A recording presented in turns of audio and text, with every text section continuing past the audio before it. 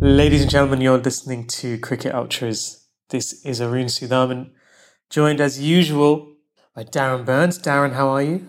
I'm awesome. How are you? Recovering?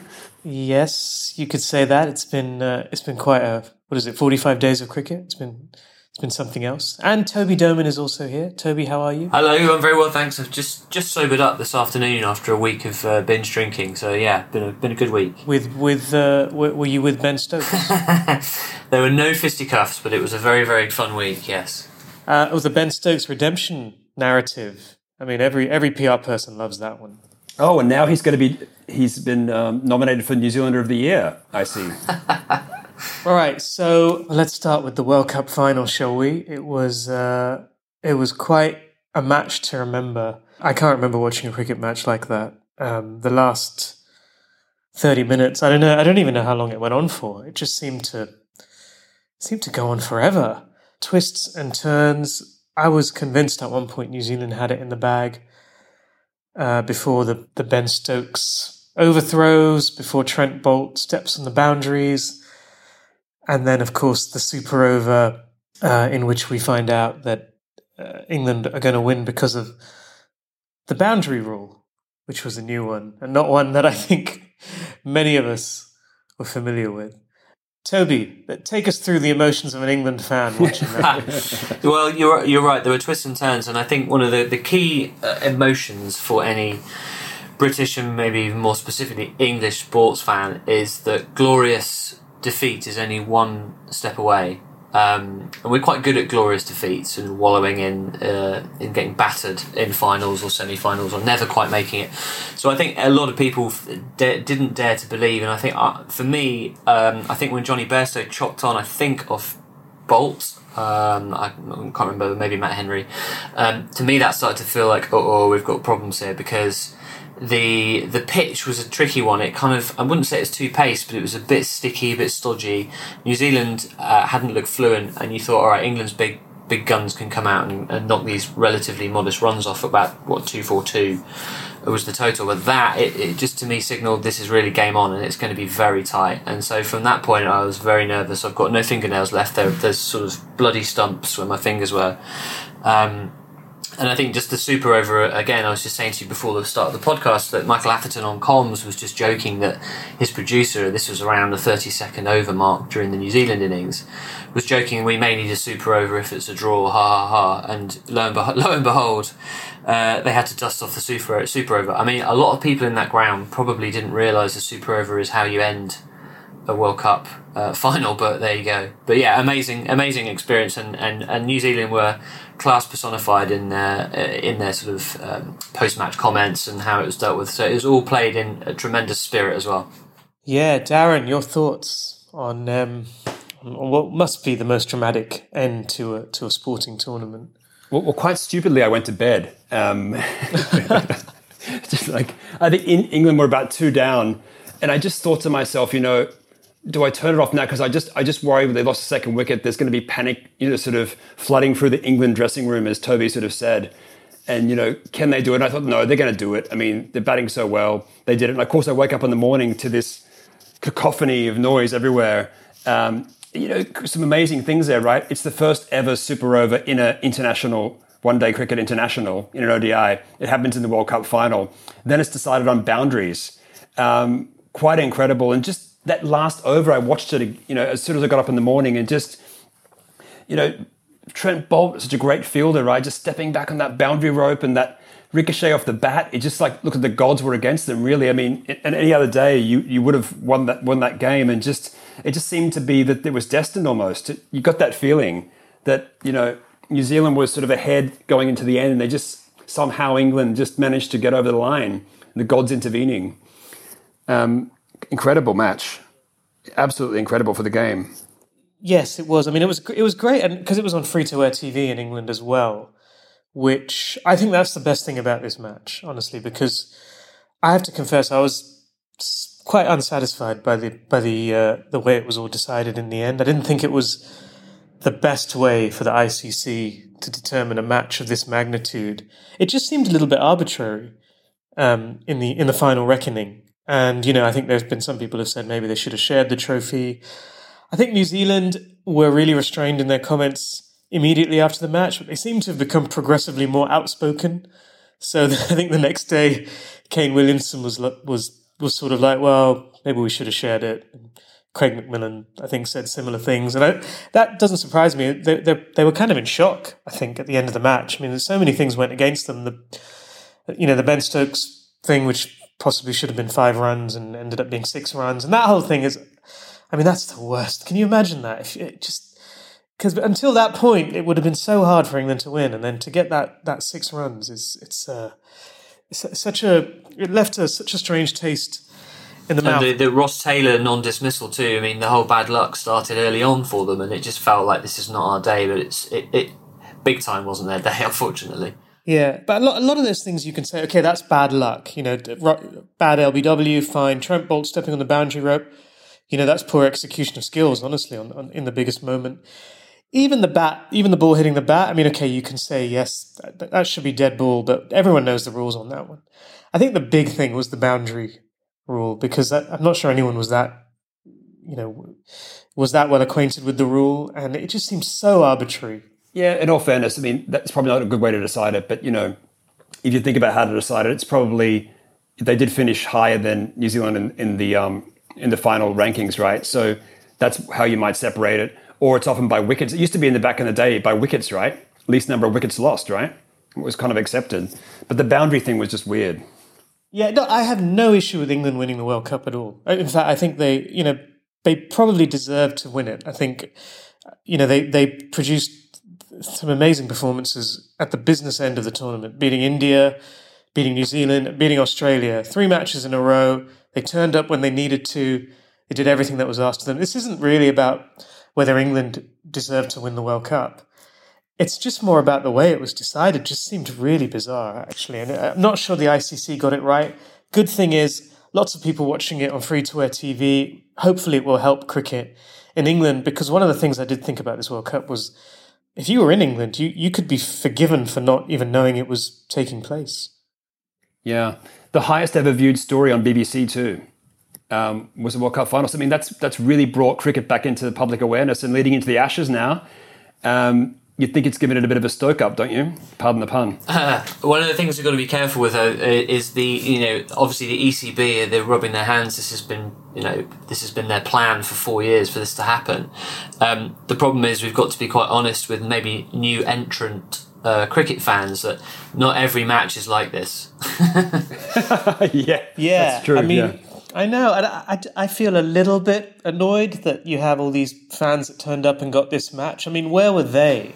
On a wet Wednesday at Headingley, watching Martin Moxon ground out 5 off 72 balls. I mean, that's cricket, really.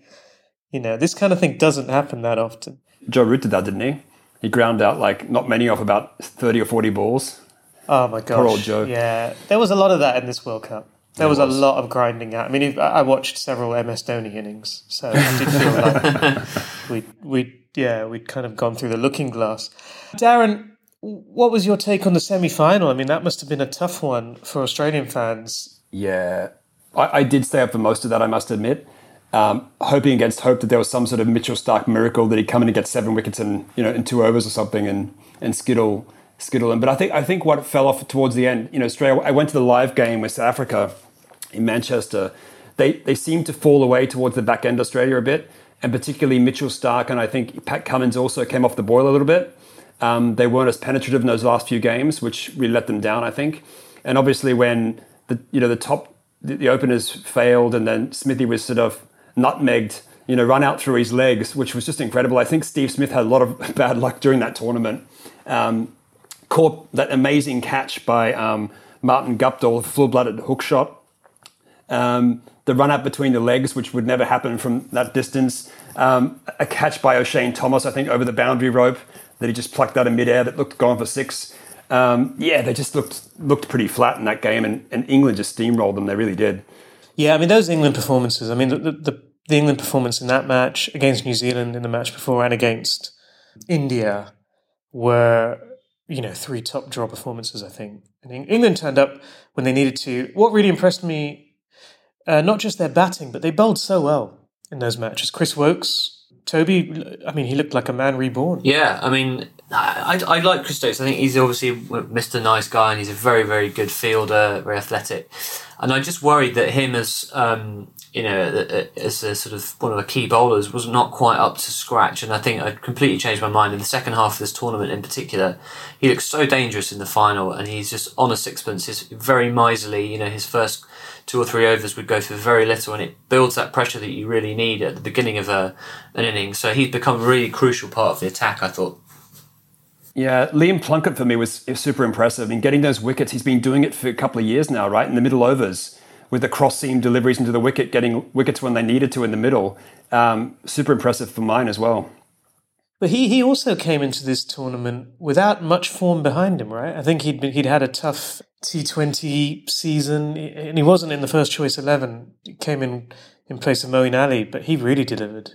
Liam Plunkett. I mean, a lot of the players really stepped up. I think Jason Roy, Johnny Bairstow, Jofra Archer, playing in his first 50 over tournament. I mean, what a set of performances from him. And how many batsmen did he hit in the head? I mean, he's plonked a lot of batsmen with those straight bounces.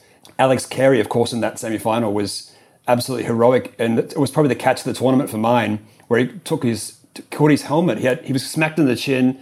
He got 7 stitches, but he had presence of mind to turn around and catch the helmet before it fell on the stumps. I mean, that's pretty impressive. Yeah, could be up there for catch of the tournament. I'm pretty sure the Australian batsmen are quaking in their boots at the prospect of facing him in the Ashes, if he's fit. And then meanwhile, the other semi-final, New Zealand-India, was, I mean... Epic. An epic match, and really would be getting a lot more attention, I think, were it not for the final. Yes. Which kind of eclipsed the New Zealand victory. I mean, tremendous performance by the New Zealand bowlers. That was a gripping match, really. Watching Ravindra Jadeja kind of rekindle India's hopes. Sir Ravi. Yeah, Sir Ravi. Yeah, well, he had a point to prove, didn't he? He got into an argument with Sanjay Manjrekar. Who hasn't? Who hasn't had an argument with Sanjay Manjrekar? Bits and pieces. He did it in bits. He did it in pieces. MS Dhoni's possibly his final appearance for India in a 50 over match. I mean, that was kind of despairing. You could really see his powers are on the wane. I mean, for him to get run out was a very odd way to go. But it also felt appropriate that India would be eliminated because of the weakness in their middle order. Finally came back to bite them. Terribly disappointing, I think, for the Indian team. It played some very good cricket, really should have been able to chase down 240. But you've got to credit, I think, the New Zealand bowlers. They bowled beautifully. Trent Boult and Matt Henry in particular. And Mitchell Santner in that semi-final had a wonderful match. I think that the way 1 and 2 ended up finishing, right? If Australia had beaten South Africa in that penultimate game, then they'd probably play New Zealand. They always feel they have the wood on New Zealand, I think. It could have been an interesting set of circumstances. It could have been. I don't think India would have beaten England in the semi-final. I was quite happy to get New Zealand. Yeah, I think everybody was. Yeah, you can see how that turned out. Yeah, really well. I think India maybe were a little bit complacent. Actually, they bowled beautifully to restrict New Zealand to 240, but then I kind of think they thought they would just rock up and knock the runs off.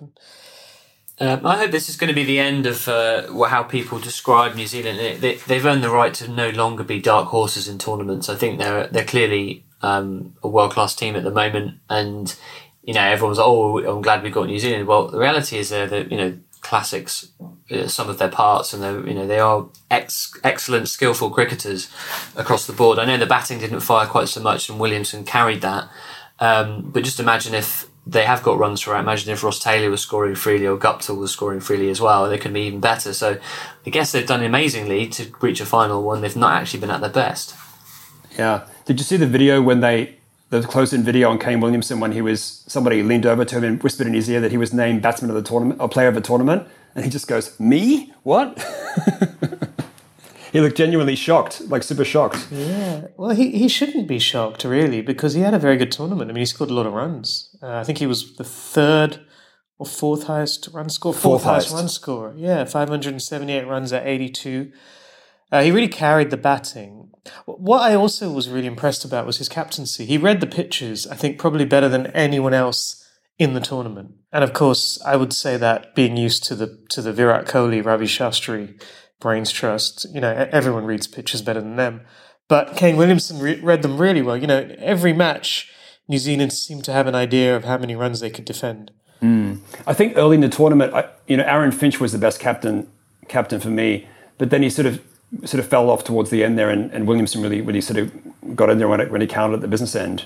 Super impressive. What I liked about Finch as well is that both he and Carey, I think in tandem as captain and wicketkeeper, played a really huge role, I think, in just really improving the image of the Australian team. They really came across as a very different unit, and I think that helped the tournament as a whole. There was very little niggle on the field. There was not much sledging. You didn't see much snarling. It was played in a really good spirit. And I think Australia often sets the tone for this kind of thing, for better or worse. Darren, question for you actually. Alec, I thought Carey for me was one of the outstanding Australian performers. I don't know him as well maybe as some of the other names, but is he that Gilchrist Healy type replacement with a flashing blade and is going to stick around in the middle order that you've been waiting for, or is he more of a one-day specialist? Yeah, he's more of a one-day specialist at the moment. He hasn't played much red ball, obviously, because he plays a lot of white ball, but he wasn't a bit out of form last season in Australia, but he's really come back in this World Cup, and people did tip him that he would stand up in this World Cup, and he did, because he really needed ballast after the middle order, which we seem to not decide who should be in the middle order. And of course, Australia's big failure was really around Maxwell and Stoinis. They just didn't deliver with bat or ball. I think both of them averaged 15 or 20 each with the bat, and they didn't really do much with the ball at all. So they really let this side down, I think.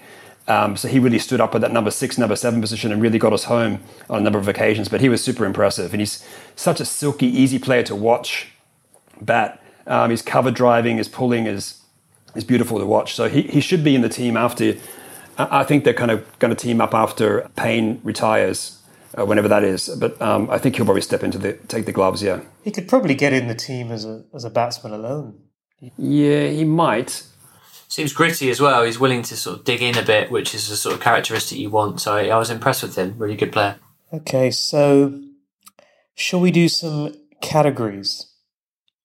I have a fairly long list here of things we can perhaps nominate and select our winners for based on a World Cup that, it did go on for a very, very long time.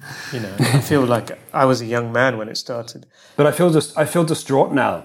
What do I do every night after work? There's nothing to watch on TV anymore, right?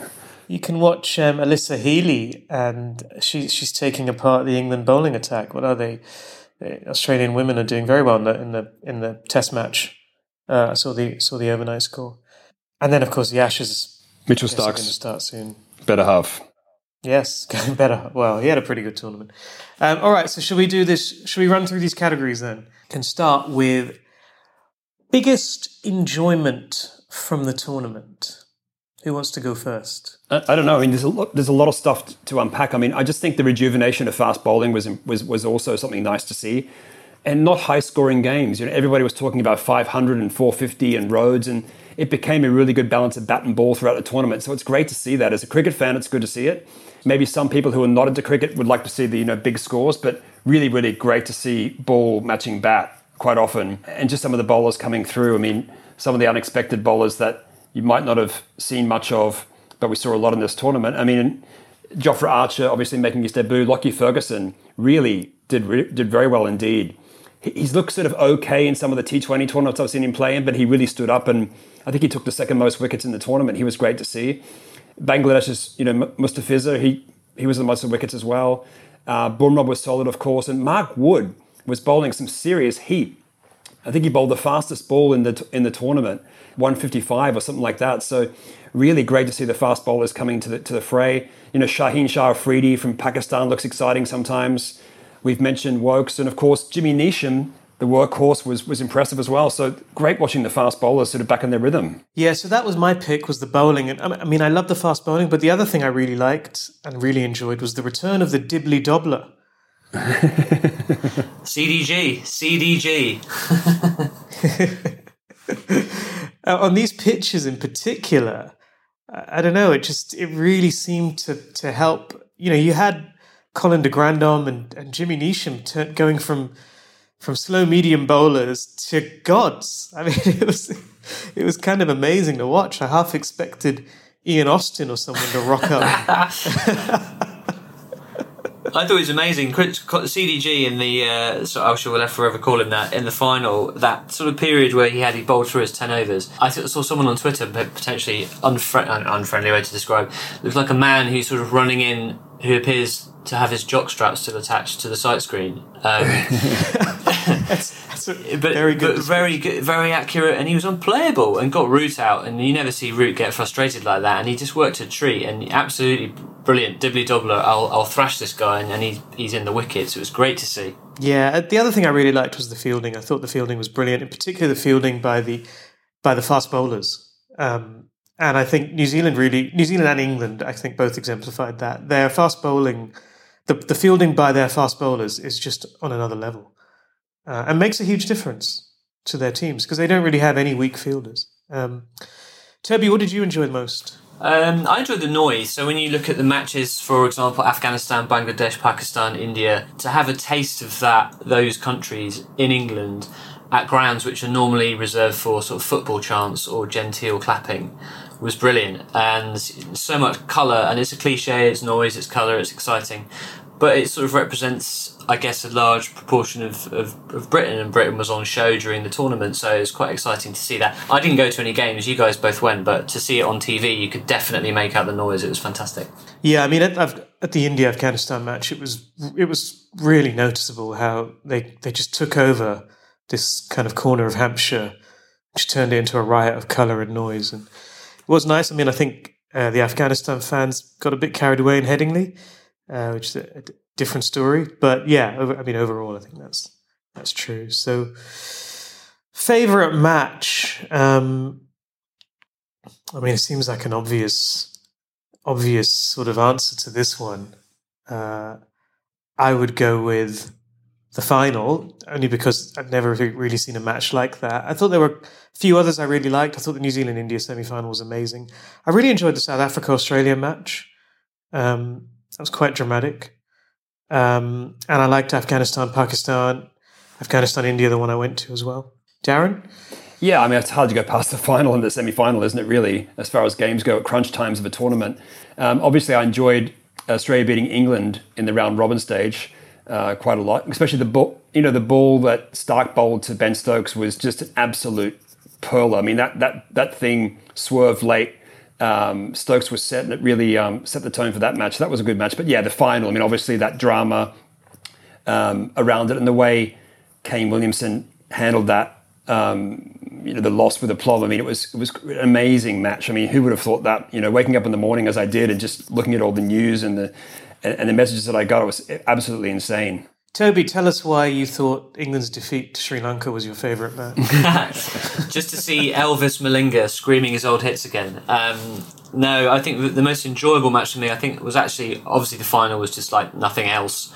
But I wouldn't say it's necessarily enjoyable. I mean, I feel like that face app that's going around, I kind of looked like I'd been looking through that afterwards. But England's dismantling of Australia actually in the semi-final was very satisfying. I think to see England kind of do it quite easily, it was quite a shock because it was almost like they've been stung into action and they've had that loss and they nearly missed out on the semis, and to actually take Australia, who are a fine side, and take them apart was satisfying. Other than that, West Indies and New Zealand, I think Carlos Braithwaite's almost heroics, but don't forget Williamson hit 148 in that game as well, which was typical of him quietly going about his business in the match-winning format. So that was a really exciting game too. Biggest wow moment. I was looking through. I was trying to find a maiden over that really impressed me, but I think I'm going to have to go with the super over, guys. I think for me the biggest wow moment was the moment the ball hit Ben Stokes's lunging bat. Yeah, that's what I was going to say. At that moment, my heart just moved into my mouth. It was almost like you just cannot believe this is happening. And while it's happening, you sort of think, my gosh, it's running away. It's running up the hill, but it's going to get to the boundary. And that's the match. That could well be the match. Yeah, 6 runs off that. Yeah, for me, that was it. I mean, the only other one comes up, was probably Dhoni's run out. I mean, that was a tough one. Any other contenders? For me, Mitchell Stark's Yorker, 90 mile an hour Yorker, Darren's already mentioned it, and Stokes was on 89 at the time. I think that he was sort of really set leading this fight back that England needed. And in the last 5 yards of the trajectory, it just started to slide like a baseball slider. And I think Stokes just dropped his bat and kicked it and couldn't believe it. And there's no way, that was unplayable, and that was an unbelievable, that's the equivalent of a Ronaldo sort of 30-yard bending free kick. Incredible. Yeah, I mean, apart from the bat of God, really, it really was that, the delivery, it sort of swerved out of his hand, and then it came in and out again. It was weird. It sort of moved in the air a couple of times, the one to Stokes. It was really weird delivery. But yeah, pulling that out of the hat when you need to is pretty incredible. Too bad he couldn't do it in the semi-final. Who needs sandpaper? Really? I mean, what a delivery that was. What are they using now? Right. Most gripping phase of play, again, I think I've never seen a more gripping phase of play than that final, really. I mean, there are other moments, I think, in test matches. There's the Edgbaston test match between Australia and England in 2005 was up there. But yeah, that super over. Gosh. Yeah, or even the last over. The last over of the regular. You had to get 15 to win, right? The last over, the super over. I mean, I'm quite sure that Jofra Archer bowled a leg stump half volley off the last ball, and that Martin Guptill just kind of squirted away and then ended up getting run out. Just remarkable. Yeah. People were saying they should have had Kane Williamson going out there to bat. He would have flicked it away. They said they chose Guppy because he runs better. He's the quickest between the wickets. What a turn-up, by the way, for Jimmy Neesham. I mean, he was considering retirement last year. Amazing. So I don't know if anyone else has got any other gripping phases of play. I mean, there were some matches that gripped. There were many matches that didn't, unfortunately. Yeah, there were a few in that period after the first sort of round hustle had finished, and I was sort of saying, are we not in the semis yet? We had another whole week of sort of dead rubbers and things like that. So that wasn't quite as gripping. But I really enjoyed, and I'm going to turn Colin de Gronholm into the hipsters cricketer favourite here. I think just that period of 10 overs for me set the tone for the whole final, because it was nibbling around, Root's just out, Bairstow's gone, England are rocking, and it was all down to a classic right arm over military medium, and I thought, this is great cricket. I loved that bit. Yeah. He did the same thing in the semi-final against India. Is that how you bowl, Tobes? Oh, I'd probably bowl about 15 miles an hour slower than that on a very good day. All right, so favourite individual performance. Darren, what have you got? Well, I mean, sort of final aside, I think, David Warner had a point to prove before this World Cup. He narrowly missed being leading run scorer by 1 run, I think, and he had a great tournament. It wasn't really necessarily one innings, I don't think, but just his sheer grit. And, I was at the South Africa game, and the booing was unbelievable. He was sitting on the players' balcony, and I was sitting in the stand beside, and there was a multitude of South African people just leaning over and yelling abuse at him. And he sort of sat there and just smiled. Didn't turn around. He turned around and faced the crowd a couple of times, smiled at them. Wasn't baited, but he the sort of abuse he faced the whole tournament was amazing. For him to stand up and score those runs, I thought was quite amazing. Yeah, I think he also had quite a nice redemption narrative. He got his runs in quite a sober fashion too, didn't he? Which I think helped. He didn't just go out and he wasn't just blazing around. I don't know, it made him seem more restrained. It's funny, isn't it? You can read too much into the way people bat. But yeah, he had a very good tournament. Toby, what was your favourite individual performance from the tournament? I think it's got to be, and I'm sorry to go back to the final, it's got to be Jofra Archer. I think, let's remember there was a lot of controversy before this tournament that, he's a bit green, he doesn't know necessarily 50 overs particularly well, doesn't have any experience at this level, and to give him the ball in a super over that's never happened, in a final he's never played in a format he's unfamiliar with, and the nerves he had to, I know he bowled a wide, but he got away with it in the end, but that for him to be the go-to guy after one tournament, and now he's a shoo-in surely for the Ashes, and he's now the England's most potent bowling weapon, just the pinnacle of his tournament in that over. So that was amazing to see him relatively nervelessly bowl that final 6 deliveries. Yeah. Well, I'm going to choose mine. It's going to be an Indian. Yep. So, I mean, I thought Jasprit Bumrah had a great tournament. He didn't take as many wickets as some others, but his economy rate was 4.4. He's unplayable, and he delivered every time India needed him to. So that was great. I really liked Ravi Jadeja's innings in the semi-final. He seemed to be batting on a different pitch. You wonder why he doesn't play more matches for India. But I've got to go with MS Dhoni's 28 off 52 balls against Afghanistan. It was just a masterpiece in self-restraint. Not entirely sure what he was doing. I don't think anyone knows. But yeah, that was my favourite, and may well be one of his last significant innings for India. Okay, I think he'll probably stay into the T20 World Cup, right? Will he? That's what I'm hearing. Yeah, but I think 50 overs. This might be it. I don't know. Who knows? It's up to him, isn't it? No one's gonna drop him. But I think the chorus has got louder. Yeah. After his performances in the last 2 or 3 matches where he did really seem to be struggling. Right, so this is a tough one. Best catch. I thought there were so many contenders. Who wants to go first? Well, I've got a couple. I think I sort of mentioned them earlier. I think Martin Guptill's catch off Steve Smith at short fine leg when he hit a full-blooded hook shot and he just dived and caught the ball in his left hand, I think, is incredible. And Steve Smith to it, wicket took an absolute screamer in one of the games too, like diving full length, right hand above his head, held on. Somebody's going to mention the Ben Stokes catch, aren't they? The claw. Yeah.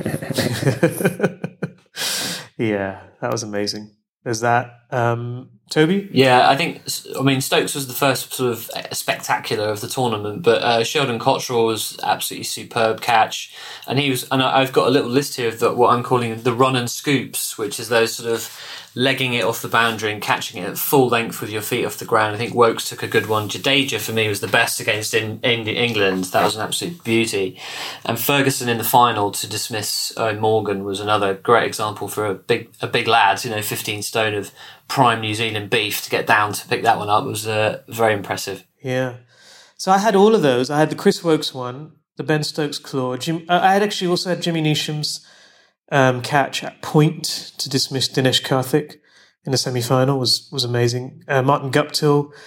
But actually I thought Ravindra Jadeja's catch off Jason Roy in the match England won quite comfortably in the end when he had to... It was a really bizarre catch because Jason Roy hit the ball flat and straight and it wasn't very high off the ground and Jadeja had to dive forward to catch it. And I think if he'd missed it, it would have just gone straight into his face. I watched it today, actually. I watched it a couple of times. And if you watch the replay, he doesn't have to go that far, but he has to move so quickly because he's moving to his left straight off the boundary rope. And the speed he gets there, and there's no margin for error. It's either in your chops or it's for, as you say. And that was to me, that was the best of the run and scoops, I think. Yeah, that was a kind of one of the big things in the World Cup was these on the boundary edge, these players kind of diving forward. Really hard. But that catch, the Jason Roy one, I mean, if it had been me, I just would have got out of the way as quickly as possible. You wouldn't have even gone anywhere near it. I mean, surely your instinct for self-preservation... You've accidentally lost it in the sun. Yeah. On purpose. Yeah. All right. Okay. Player of the tournament. Toby, what have you got? We all love a story, so it's Ben Stokes' redemption, case closed, I think. Scored a hatful of 50s. I think he's got about 7 wickets, but just his general presence and muscular presence around the field. He's been a really good mentor for Jofra Archer as well. I think he's taken him under his wing. And so just for overall excellence in the face of adversity. And I'd say David Warner nearly pips it for that too, but I'm slightly biased. So Stokes for me. Okay. Darren? Yeah, hard one. I mean, going into the last few matches, I would have said Mitchell Starc, but I think he sort of tapered off at the end.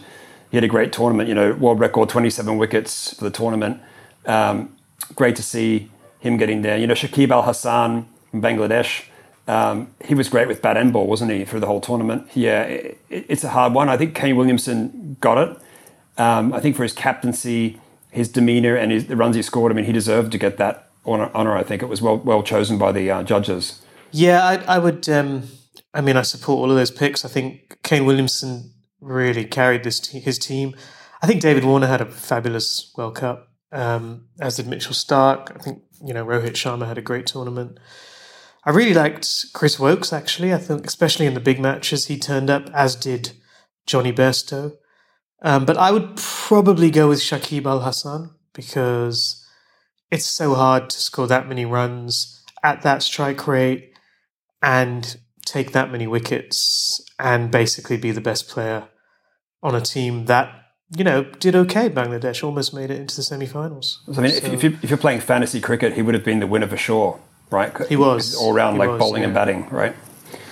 Yeah, he was top. I think Rohit Sharma was second. But yeah, amazing tournament for him. Breakout star. Also a few contenders for this one. So on my list I had, and interestingly, some of them are players we talked about before the tournament.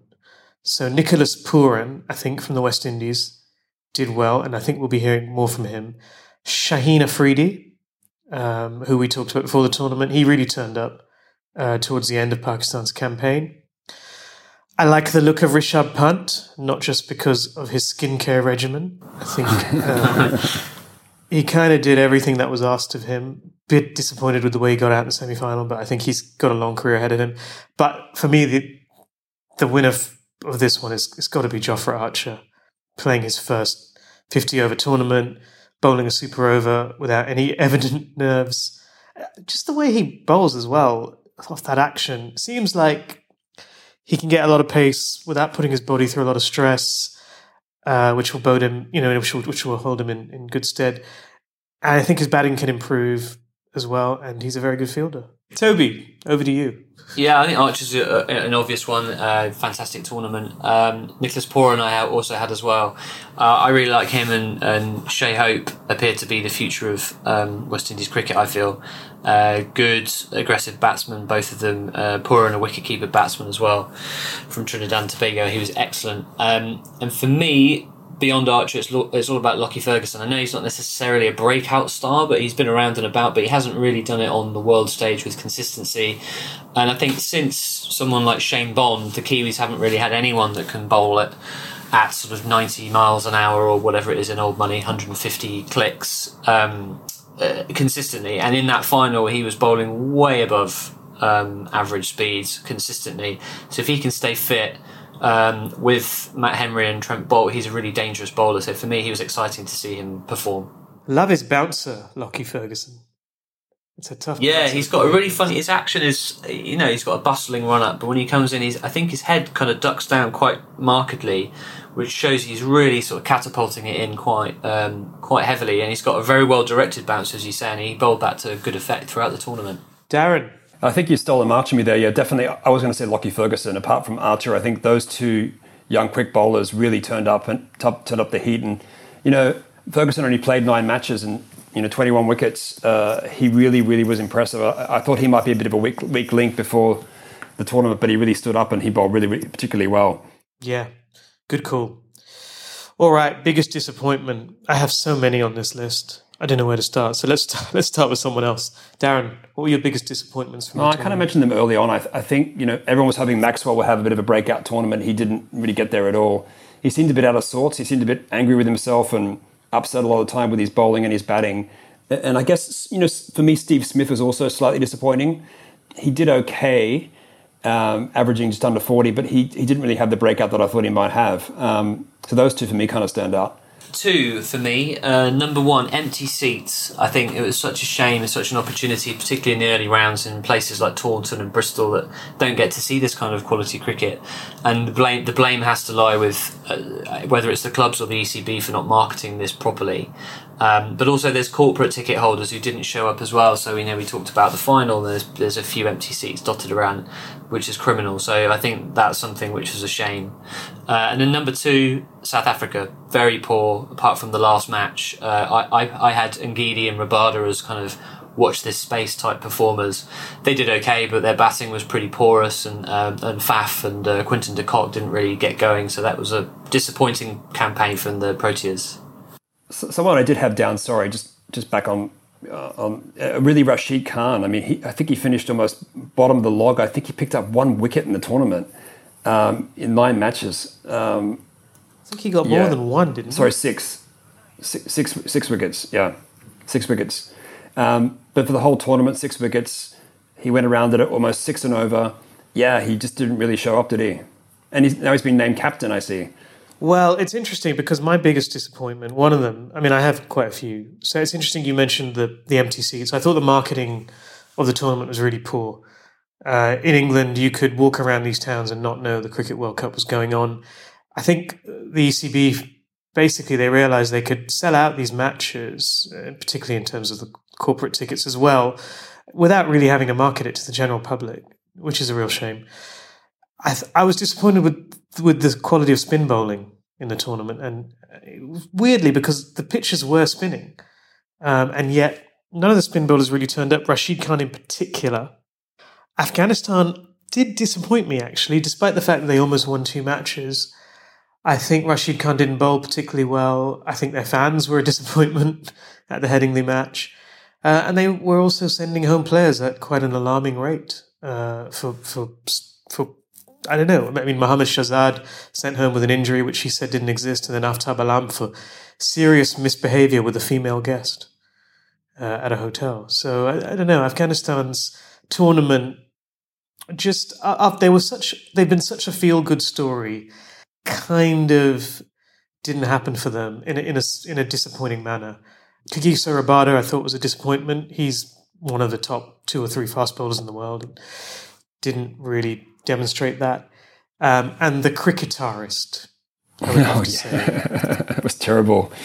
I never have to see another cricketarist. It will not be too soon. I mean, that was just ripping out Sweet Child of Mine.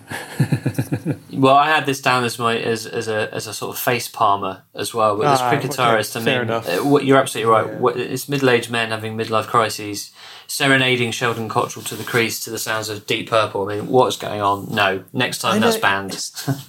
And this is going to get the kids in, apparently. Yeah. I mean, it's just bizarre. All right, before we get to facepalm, I realised I missed one category. Biggest surprise. So I had put down the pictures for this because I wasn't expecting them to play like they did. I think we were all expecting Rhodes, 350, 400 scores.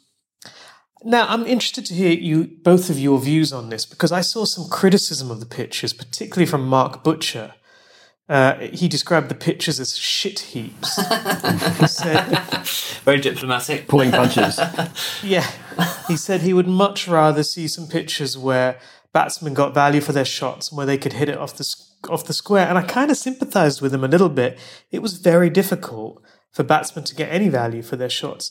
Now, do you guys agree with that? Or do you think actually this is just long overdue redressing of the balance between bat and ball? I agree. I think we talked at the top of the podcast that how nice it's been to see the return of proper fast bowling that's been a threat.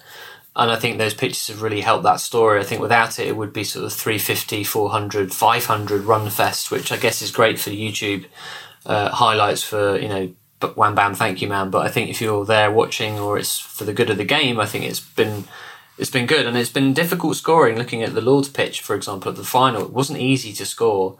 And people were getting frustrated in the batting lineup with that. And I personally think it's been great to see that redressing of the balance. And Butcher would say that because he's a former opening batsman, so he's biased. Just challenging that a little bit, running through the stats. I mean, there's about 16 or 17 players here that averaged above 60 for the tournament. So, I mean, if people showed that if they got in, they could score runs, it wasn't like, the averages were low. So, not as free-flowing as some other tournaments, but still, if you're a good batsman, you got stuck into it, you could score runs. But perhaps the strike rates are maybe a little bit more telling. I mean, I don't actually mind having these strike rates that are below 100 because there's been too much inflation of runs, I guess. So it's been nice. It's been nice to see that change. But I guess my only concern was I did feel like some of these pitches did make some ordinary bowlers look like world beaters, which may be a bit harsh, but that's okay as well, because I think we've been watching pitches make some ordinary batsmen look like world beaters for the last few years. So, okay, right, finally, biggest facepalm moment. Darren, what did you have?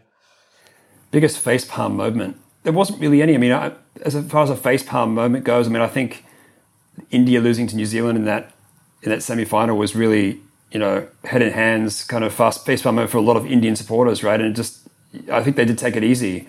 Didn't get there, but apart from that, I can't really think of any. Tobes? I said cricketarists, and I think I'll build on that theme. And I think the Andrew Flintoff opening song could take you way back, 4 weeks, 5 weeks back. Remember that? That's probably my biggest facepalm. I'd actually forgotten it. So thanks. Yeah, there you go. Can you sing it again? I've forgotten the words. It's that memorable. So I had 2 facepalm moments. One, Kohli walking when he didn't get an edge. I thought was strange. Probably part of his new charm offensive, perhaps. But I think the biggest facepalm had to be the former Afghanistan captain Gulbuddin Naib bringing himself on to bowl the final over against Pakistan when Afghanistan would have won the match, I think, if they had entrusted one of their frontline bowlers to do the job.